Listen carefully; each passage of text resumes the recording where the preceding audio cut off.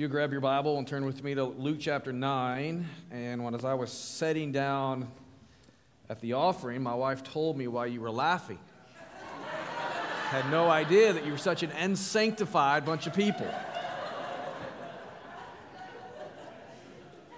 He turns me on in the sense that he turns the soundboard on. It's 10 more minutes of preaching today. You need it. You bunch of people need it. So Luke chapter 9, we will start there. Who knows where we'll end. Who is Jesus? We've been asking that question over the last 2 Sundays specifically, but really we've been asking that question as we've been walking through the Gospel of Luke, and even more specifically over the last couple chapters. So who is Jesus? Have you answered that question for yourself? Have you thought about who this man is, who this person is in the Scriptures, the person that we've been reading about and studying about, as we've seen in these various passages, how he redeems people and transforms their lives? Have you figured out who Jesus is? The one that we've been called to embrace as Lord and Savior, the one that we've been called to follow after? Hopefully some of you have been asking that question over this past week. And we laid that question out to you last Sunday. What is this ultimate question? It's, who is Jesus? And what does he want to do in my life? And so have you been wrestling with that over the last few days? I hope so. I hope you've been asking the question. I hope you've been asking the question whether or not you're a seasoned follower of Jesus, or you're a person that's here this morning, and maybe this is your first time, but probably more than likely you've been on a journey and you're open and you're seeking the Lord because the Lord is seeking you. And so I hope you're asking this question because I want you to find the answer, and it's the answer that the Bible gives us. Who is Jesus? When Jesus presented this question to his disciples, we saw last week that Peter emphatically steps up and he answers it. You are the Christ of God. Matthew tells us that he said, you are the Christ, the Son of the living God. And Matthew goes further in his gospel to tell us that in response to this statement of faith that Peter makes, Jesus said, blessed are you, Simon Bar-Jonah. I tell you, you are Peter, you are Petros, and on this rock, which is Petra, I will build my church, and the gates of hell shall not prevail against it. You see, in this response, Jesus here gives Simon a new name. He says, you are Petros, Greek meaning Peter is what we translate it. And upon this Petra, this statement of faith, this rock solid doctrinal position that you have, I'm going to build my church. I'm going to build my people on this place. Jesus here names him after this rock solid statement of faith. And so today, most of us sitting in this room, without any hesitation whatsoever, we would gladly affirm Peter's statement. Amen? That Jesus is the Christ, that Jesus is the Son of the living God.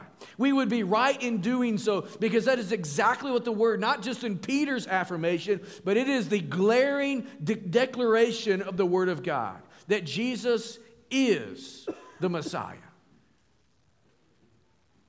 Jesus made it clear here that upon this doctrinal conviction, his church would be built. Here's a question though. Is it okay for us to simply verbalize this statement of faith? Is it enough, in other words, for us to say that Jesus is the Christ and we go no further? Is it simply okay to simply have the right doctrine?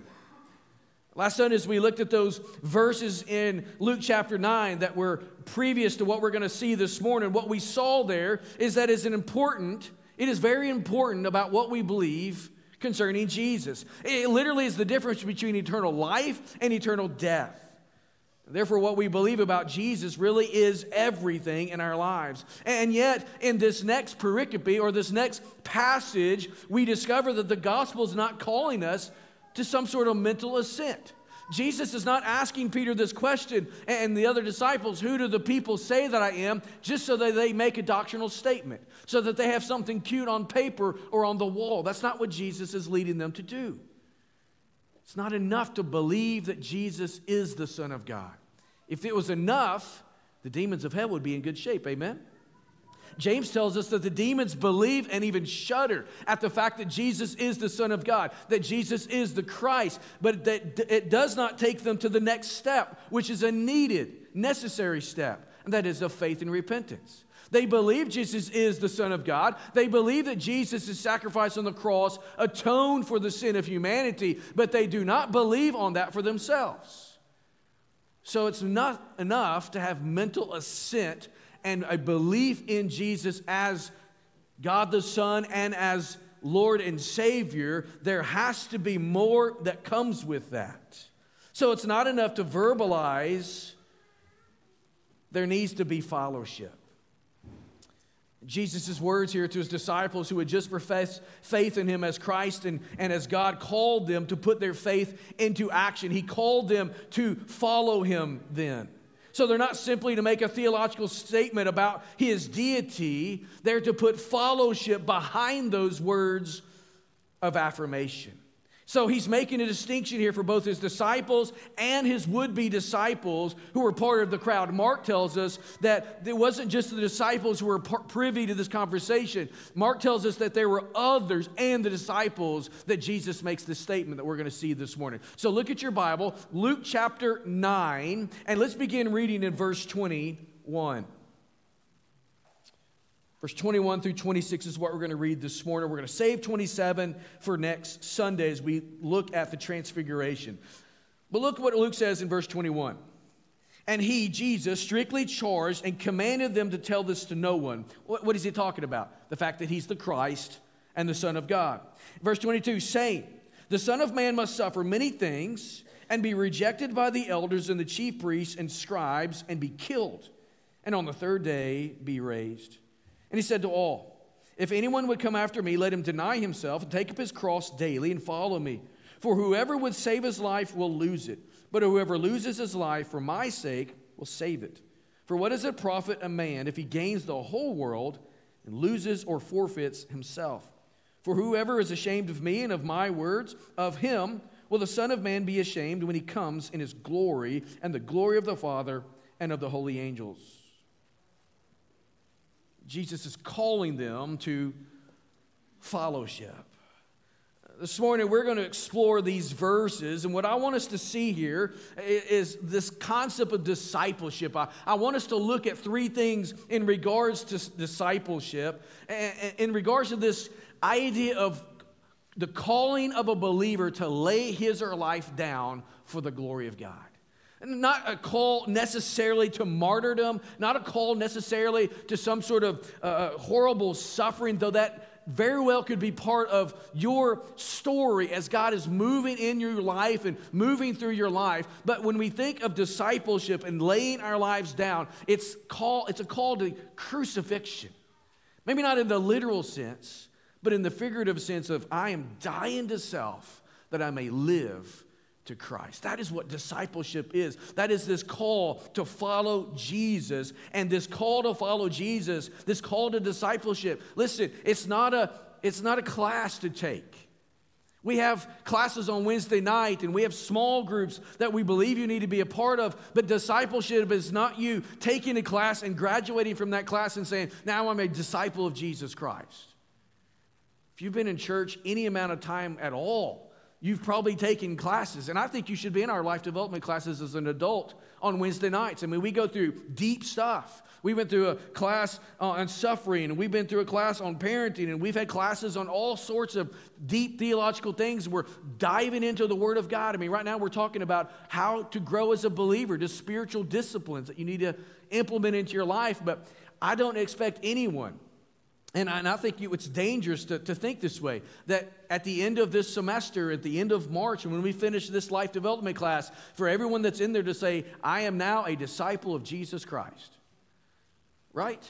No, it's a lifelong process. We also believe in what we call D groups here, discipleship groups, smaller groups, not your small group, but even smaller than that, 3 to 5 gender-specific people that you're getting together with, and you're studying through the Bible, and you're praying, and you're talking about what's going on in your life and holding one another accountable. That is good. But if you go through a D group for 12 months or 18 months or 6 years, you can't say on the back end of that, I am now a disciple, fully developed disciple of Jesus Christ.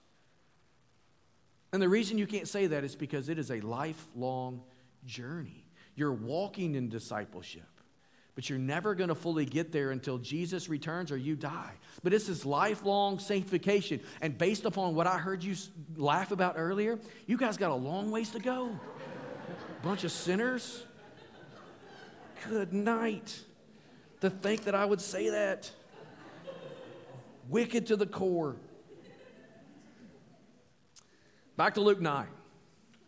Following Peter's great statement of faith, you are the Christ of God. You're the Son of the living God. We read here in verse 21 and 22 that Jesus commanded his disciples to make sure they kept his true identity to themselves. Did you catch that as I was reading that?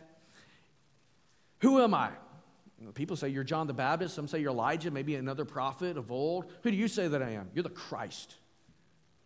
You're the Son of God. Guys, I don't want you to say any more about that. Right? That's conversation between you and I. That stays right here at Caesarea Philippi. That stays right here in this circle. Don't say another word. That makes no sense to us, right? Why doesn't that make sense to us?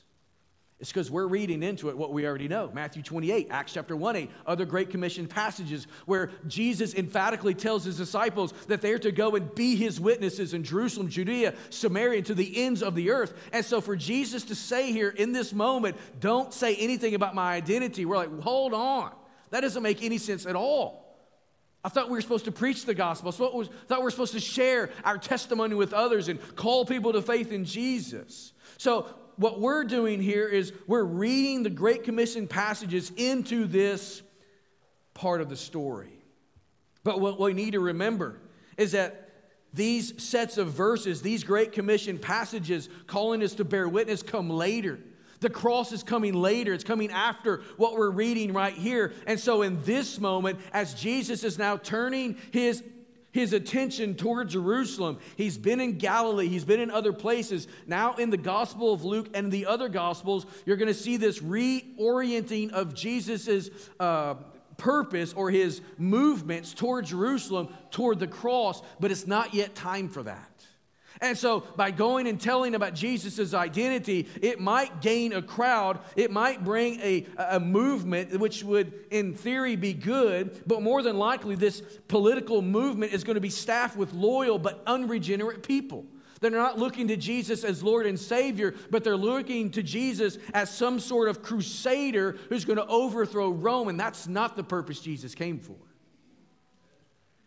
Jesus here is looking to the cross. He also understands that if they go and start to tell these things, that it could heighten the schedule and everything is in order and Jesus will die at the very exact time he's supposed to die. He will be the fulfillment of what the Passover is calling for. Amen? And so let's not get ahead of the game, he's saying to the boys. Just keep this between us for now. The disciples, and especially Peter, felt disappointed by this prohibition. I mean, Peter, as you read through the Gospels, you get this idea of him. He's quick to answer. He's quick to get on board. He's quick to move. And so to be prohibited from sharing would have been very disappointing to him. If that were not enough, they were even more upset when Jesus shares very shocking things. He says in verse 22, that I'm going to be rejected by the elders and the chief priests and scribes. I'm going to be killed. And I'm going to be raised from the dead. That was foreign to them. Now for us, we read this and it makes sense. If you've been in church long enough, you've been reading the Bible long enough, this makes sense to you. You're like, surely, yeah, of course, you're going to the cross. Surely, you're going to the grave. Yes, you're going to be resurrected. We know that, but what are we doing? We're looking back with 2020 historical vision. Put yourself in Peter and James and John's shoes, sitting around that little campfire at Caesarea Philippi. What are you talking about? You're going to be killed. You're the Messiah. You're the Son of the living God. How can God be killed? What do you mean you're going to be rejected? Everyone's going to fall down at your feet. That's what's been prophesied. What do you mean you're going to be resurrected? How can you be resurrected if God cannot be killed? This is foreign to them. This prophecy was so completely foreign to their concept of the Messiah that when Jesus died, what happened? They were disoriented and devastated. They sat around doing nothing. My world, in essence, has crashed and crumbled before me because Jesus is not who I thought he was. That's where these disciples were. They heard Jesus predict his death and his resurrection, but they never accepted it as a fact. We know they didn't accept it because when Matthew and Mark record this story, what they record is Peter pulling Jesus aside and rebuking him. That'll never happen. That's what Peter said to Jesus. Can you imagine saying that to Jesus? You're wrong there, Jesus. It's not going to happen.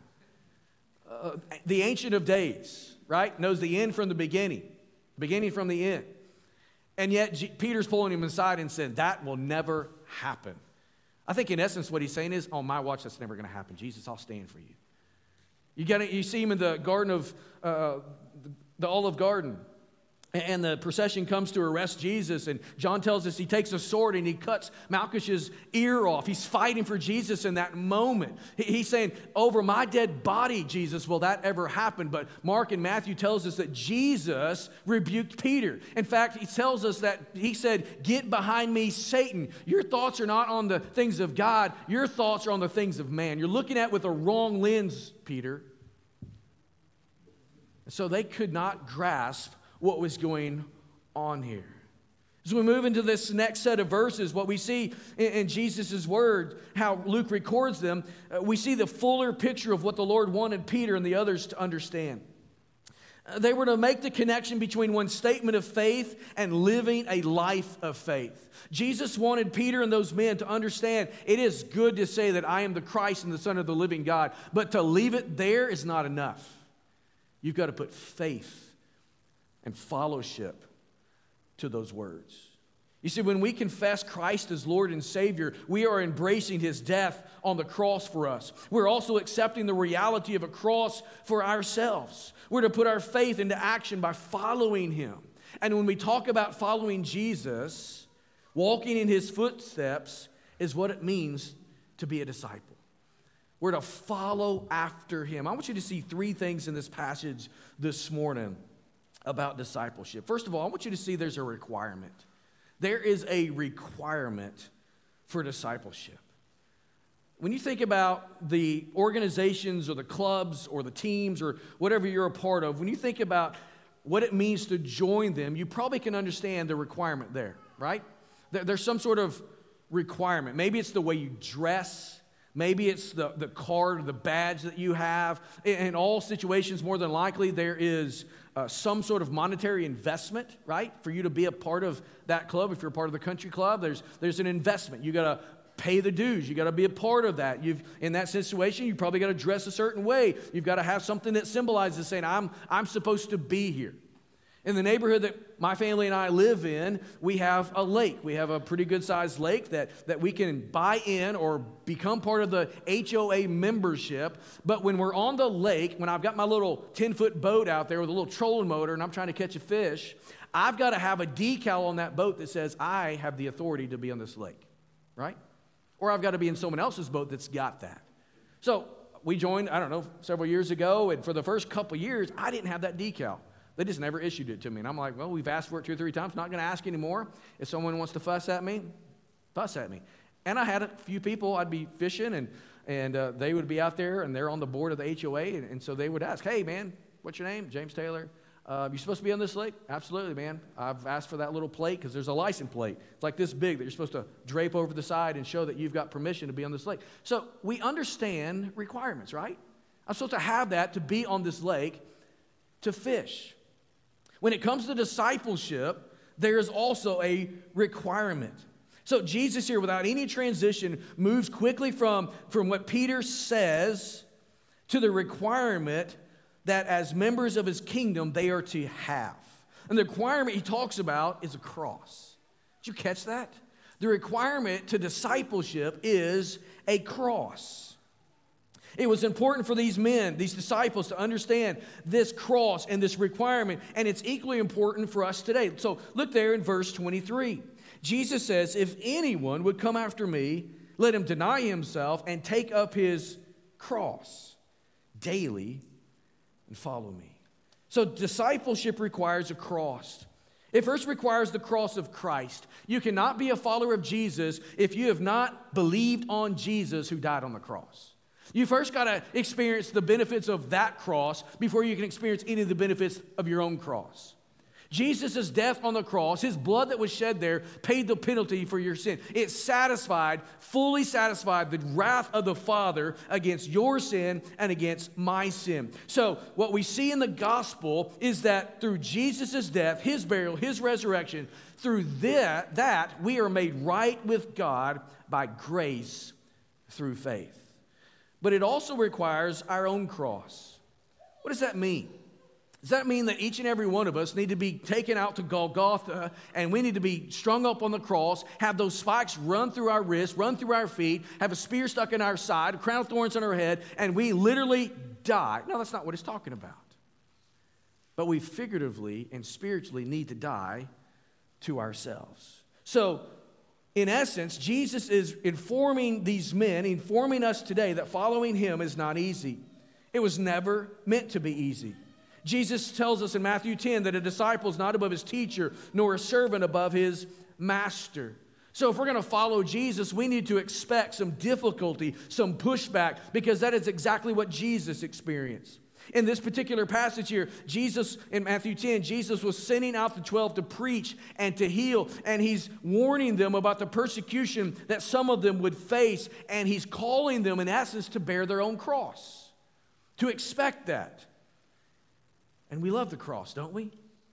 We love the cross. We adore the cross. We celebrate the cross. We rejoice in the cross. This morning in this room, probably some of you have a cross on your necklace, maybe a cross on your necklace or your bracelet, whatever that thing that goes around your wrist is. Some of you probably have a cross tattooed to your body. Not going there. Kidding. Totally kidding about that. Just wanted to poke. A bunch of sinners. It's good that we adore the cross, but don't forget what the cross symbolizes. Here's a statement, famous statement by A.W. Tozer. Trevor, you'll like this one. The man in Roman times who took up his cross was not going out to have his life redirected. He was going out to have it ended.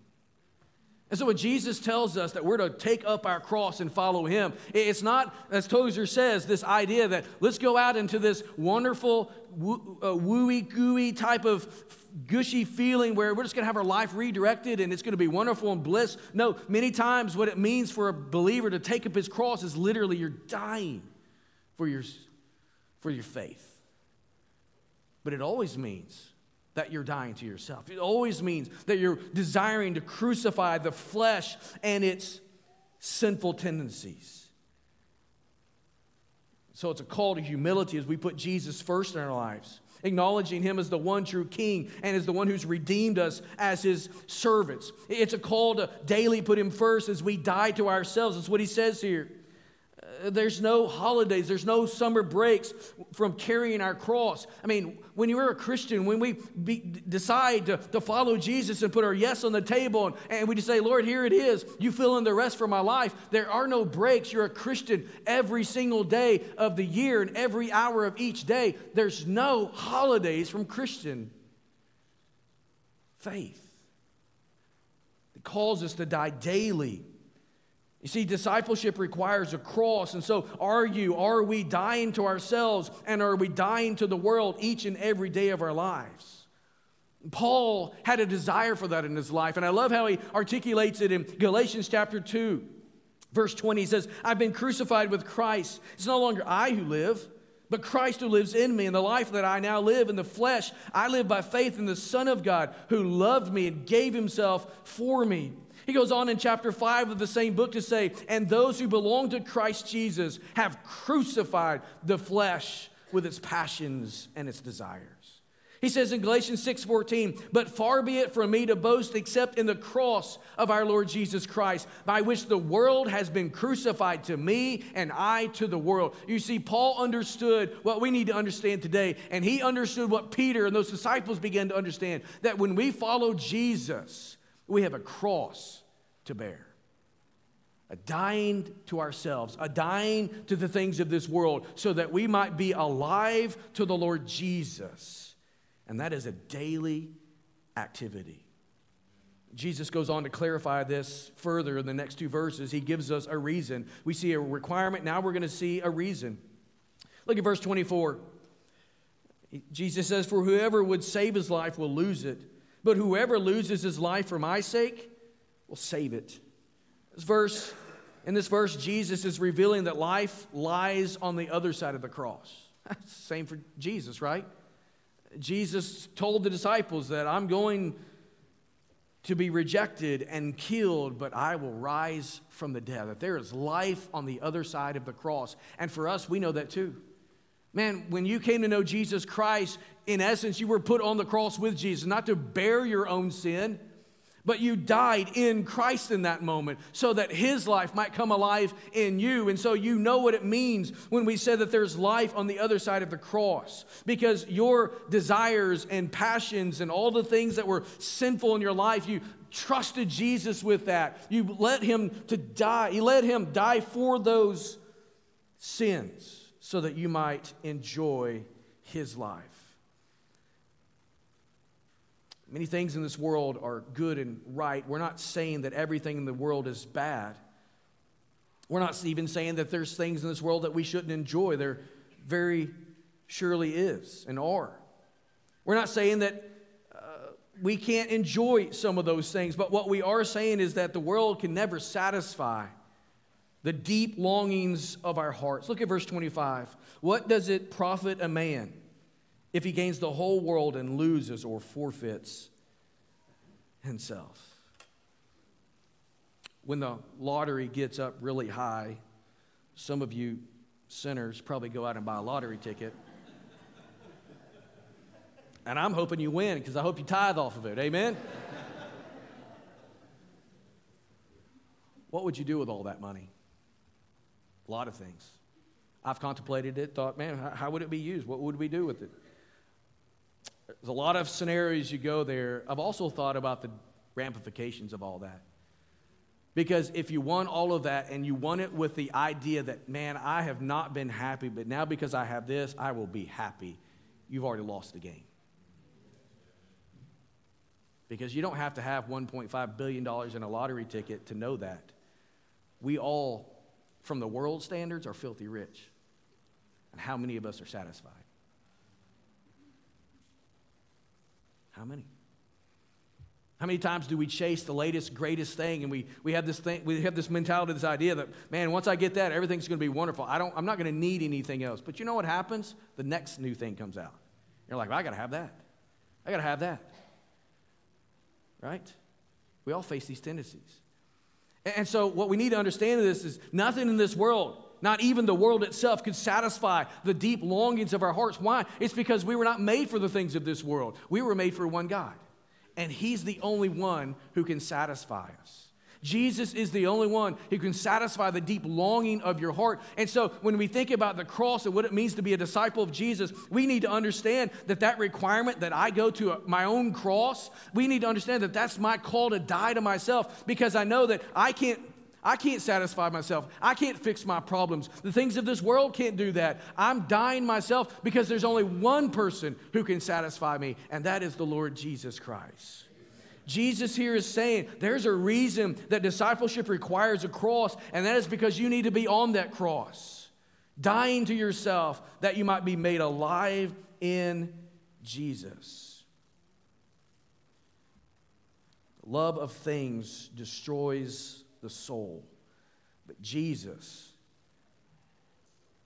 brings healing and satisfaction.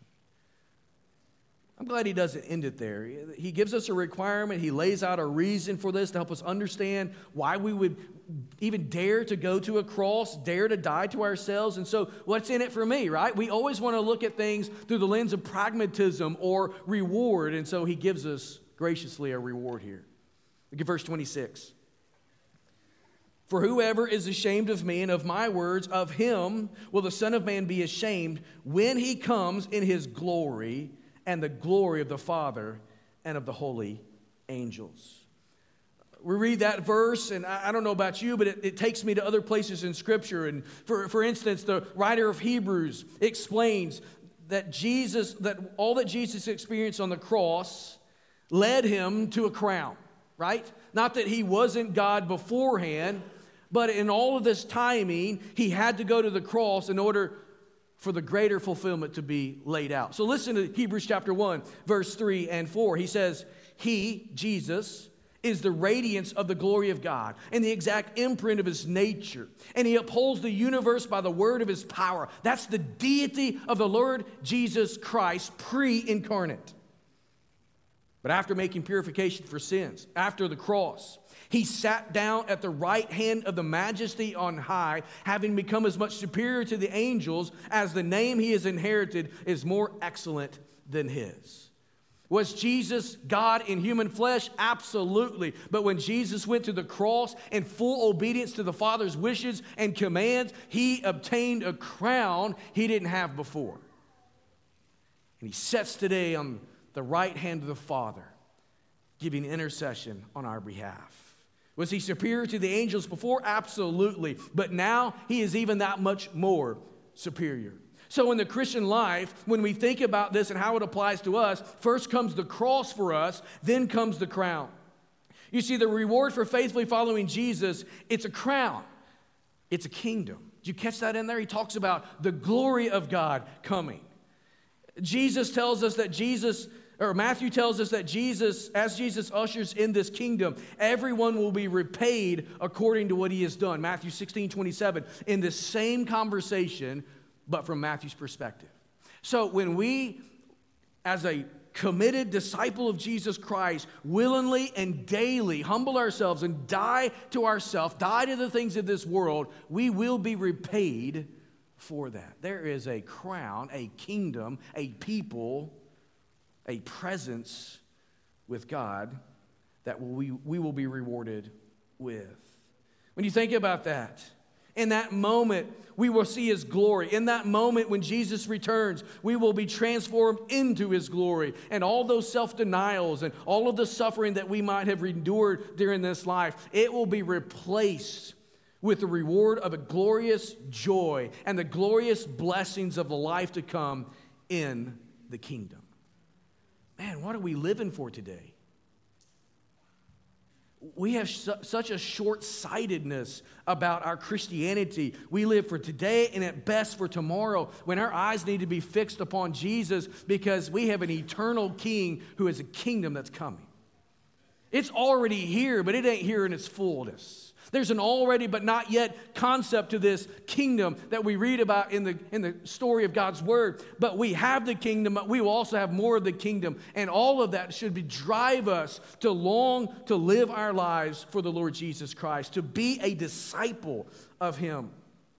And so let us never then be ashamed to lay aside our desires and the good and the bad things of this world to follow Jesus. He calls us to not be ashamed of that. Instead, may we daily fix our eyes on the one who is the founder and perfecter of our faith. So in this, we see that discipleship is a lifelong journey. It's not just a here and there. It's not just today and maybe tomorrow. It's you and I daily dying to ourselves that we might live to him. Those who would experience this redemption, those who would desire to follow him, must not be ashamed to do so. Why is that? Well, Jesus calls us to that, but also here's another thing. You've tasted and seen that God is good. Have you ever tasted Jesus enough to know that he's better than the things of this world? That's a terrible response. Like 3 of you shaking your head. Y'all wake up. Have you tasted and seen that the Lord is good? Or do we get so enamored with the things of this world and we think, man, that's enough, I'm satisfied? I'm hesitant to share this illustration because well, it's not like y'all are going to laugh at something. It's not that direction. We know where your minds are today. I love the outdoors. I love hunting. I love fishing. I grew up doing it. Had a bass boat in college and sold it. And for 20 years of marriage, my wife and I have been talking about me getting a bass boat. And then every time we're ready to make a purchase, a kid comes or something along with the kid comes or some other life thing that happens. So we, whatever we were thinking about or maybe even planning for, it gets like redistributed to that. And finally, though, last month, I bought a boat. And so as I was talking earlier about chasing gadgets, I'm at Green Top yesterday. You'll amen that, Ben. I like that. So I'm at Green Top yesterday, and I'm talking about electronics with this guy that works there, and he's super knowledgeable. And I'm trying to figure out, like, what do I want to do down the road? I haven't even had my boat on the water to fish out of it yet, and I'm already thinking about electronics. So the newest Lowrance just came out, so they're discounting the older generation, which is basically just as good, but not as good. And so the guy's like, man, I can make you a deal on this. I'm like, all right, what is the deal? And I was like, my wife's never going to go for it. No, it's no big deal. So afterwards, before I left, I'm like, it won't hurt to call Karen and see what she thinks. So I get her on the phone, and she's like, well, if it's like one of those deals you can't pass up, sure. What is the name, the figure? And I'm like, I have no idea. Let me go talk to him. And I go and talk to him, and it's like $500 off versus like $2,000. So we didn't make the deal. And obviously, because it's a lot of money. I say all that to say this. Here's what I know about stuff. I love stuff. I'm not complaining about stuff. I love fishing. I love having a boat. I can't wait to get in it with some of you guys and fish. But if I think that boat's going to satisfy the deep longings of my heart, I've already lost. Right? If I think the latest, greatest, newest equipment's going to make me happy in my life, I've already lost.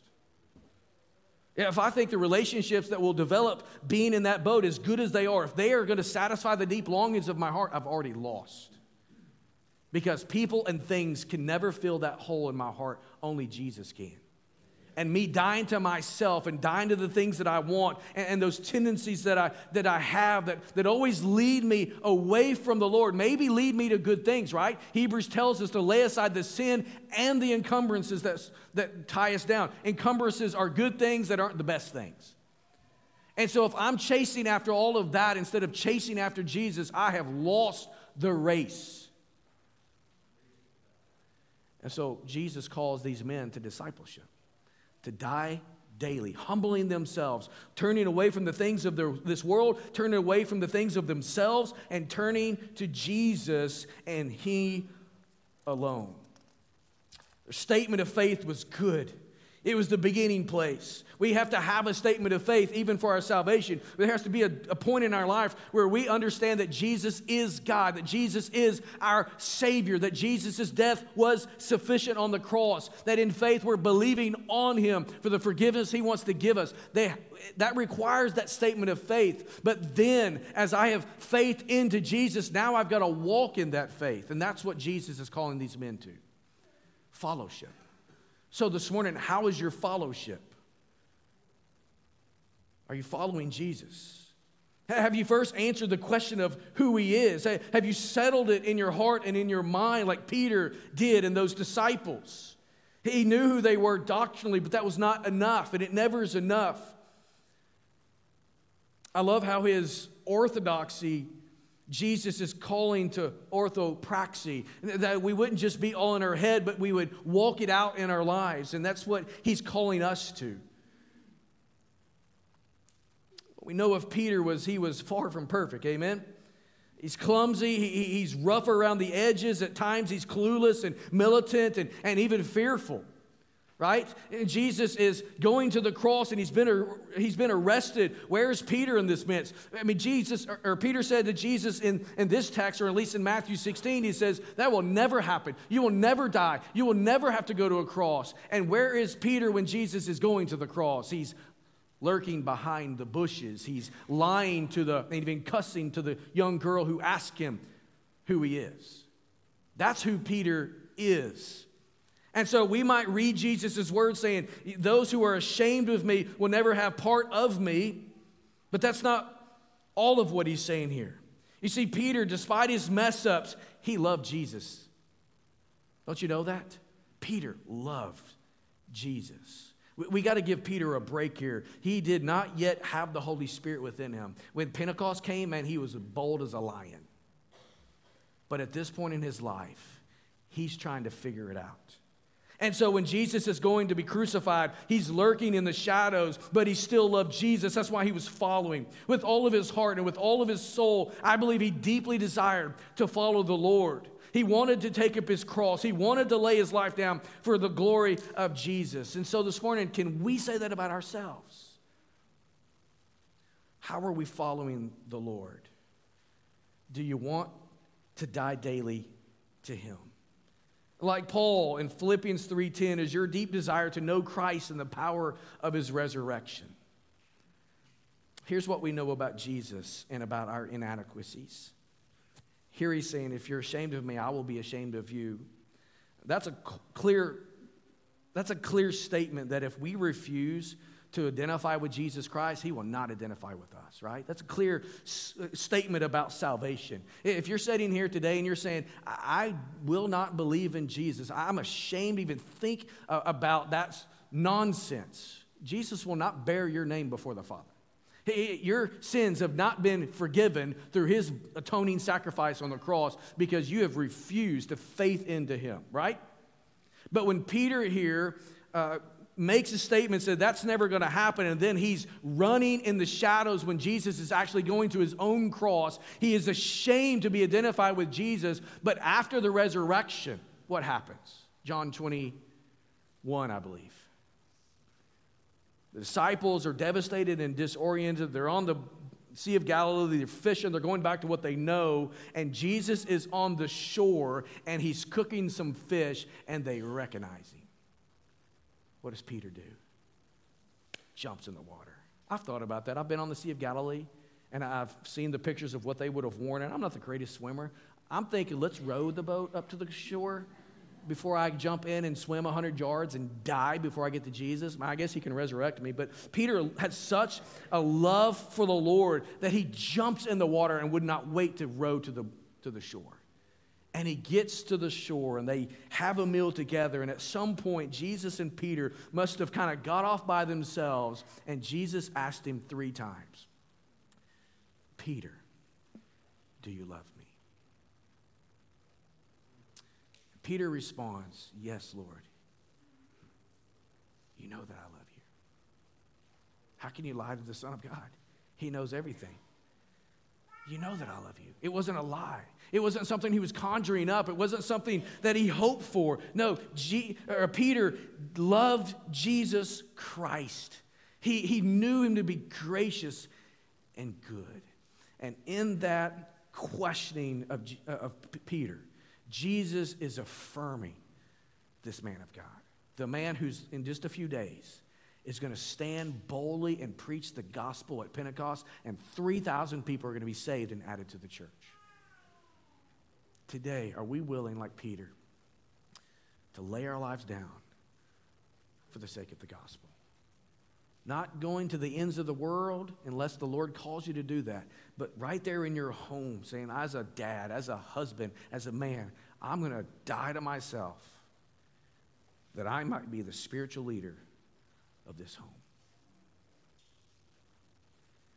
As an employee in a business in this community, are you willing to die to yourself, die to the emotional aspect of who you are and your tendency to chase after prominence and prosperity, but instead you would say, I don't care about any of those things. I just want to be a faithful follower of Jesus right here in this group that I work with, or in my neighborhood, in this county. I just want to be someone who follows Jesus. It says no to sin, no to temptation, no to those things. Now, obviously, you're going to fall at times like Peter did. But you're going to get back up in the grace of God, and you're going to continue to charge on for the Lord. But there's a hunger there to know the Lord and to follow after him, whatever the cost. If you would you stand to your feet, and we're going to move to a time of response. We do this every Sunday. And I know every Sunday I call you to respond publicly, and I'm going to do that again this morning. I'm going to do it on 2 different groups of people, or maybe 3. I always invite those who have never put their faith in Jesus Christ to come.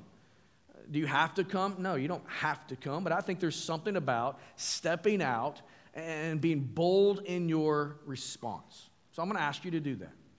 If you feel this morning the tug of God's Spirit saying that you need to confess sin and you need to turn from that and you need to put your faith in Jesus Christ as Lord and Savior, I want to invite you to come. As I do that, I understand that you're the only ones I've called forward.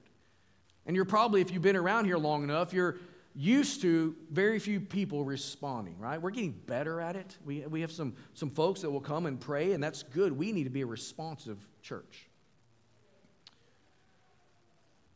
So if you're not a follower of Jesus, and that's what the Lord's calling you today to do, you come. If you're in Christ this morning, and the Lord's just tugged upon your heart, maybe He's, I don't know, just put His finger on an area of your life that you need to surrender and yield to Him, and you've put more emphasis there, and you're seeking satisfaction there more than you are in the Lord, and that's just something that's going on in your heart. I would invite you to come, and these steps or this front area, let it be an altar to the Lord, and you just lay that before the Lord. Or maybe you want to come and pray for someone or pray with someone. Man, let's be responsive to God's Spirit as He moves. There's a third category this morning. And largely I'm saying this because we have a number of people that are going through our connections class and talking to me about membership. And one of the things we require of those who would seek membership here is that you make it public. And so I would invite you this morning to come forward and just present yourself saying, here I am with my wife, or it's me by myself. And I just feel like the Lord's leading me to join this church. You may not even know what that all means, but you're saying, this is where I need to put my life, put my roots down, and I want to begin that process. That's all you're saying. We're not turning you around and voting on you this morning. You're just making a statement saying, I sense the Lord leading me and my family to put our roots right here in this local fellowship called Red Lane Baptist. That's our 3 things this morning. Can we respond to that? Let's pray. Father, we are grateful for the passage we've looked at today. Grateful for its call upon our lives. Grateful for its clarity and how it delineates what we're to do and how we're to do it. That we're not to be religious, but we're to be in relationship with Jesus. That we're to have Him as the fixture of our eyes. That everything in us and in our lives is focused upon Him. That He is the founder, the author, and the perfecter of our faith. So God, I pray this morning that we would respond in light of that. For those who need to place their faith in Jesus, turn away from their sin and repent of it and be redeemed this morning, may that be how those folks respond. God, I pray for believers in this room that we would be open and responsive, Lord, to say we haven't got it all together. And maybe perhaps us just physically getting out of the row that we're standing in and coming to the front and getting on a knee is in itself a symbol of humility that we need to take.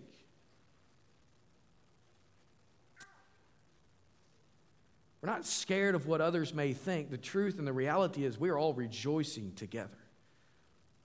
But by taking that physical position, we are in essence saying, I need help. And God, the truth is we all need help. We're all sinful and broken people that you are in your glory reforming and remaking. And so help us, Lord, to respond in faith and in humility. God, I pray for those who are just sensing your call upon their lives to unite themselves and their family with this church. God, may this be a morning where you just kind of set down on them and say, this is a church for you. It's time to make this commitment. So, Lord, be glorified in this time. Be glorified in our response as we just listen with open ears, with eyes wide open, and with a heart that is completely receptive to your Spirit. Move in us and move us to do what you would have us to do. We pray in Jesus' name. Amen. We trust that you and your family have been encouraged and blessed today. If you have just made a decision to follow Jesus, or if you would like to pray with someone, or even if you want to know more about our church, please contact our church office or send us an email. We are looking forward to seeing you next week here in person or online. See you then.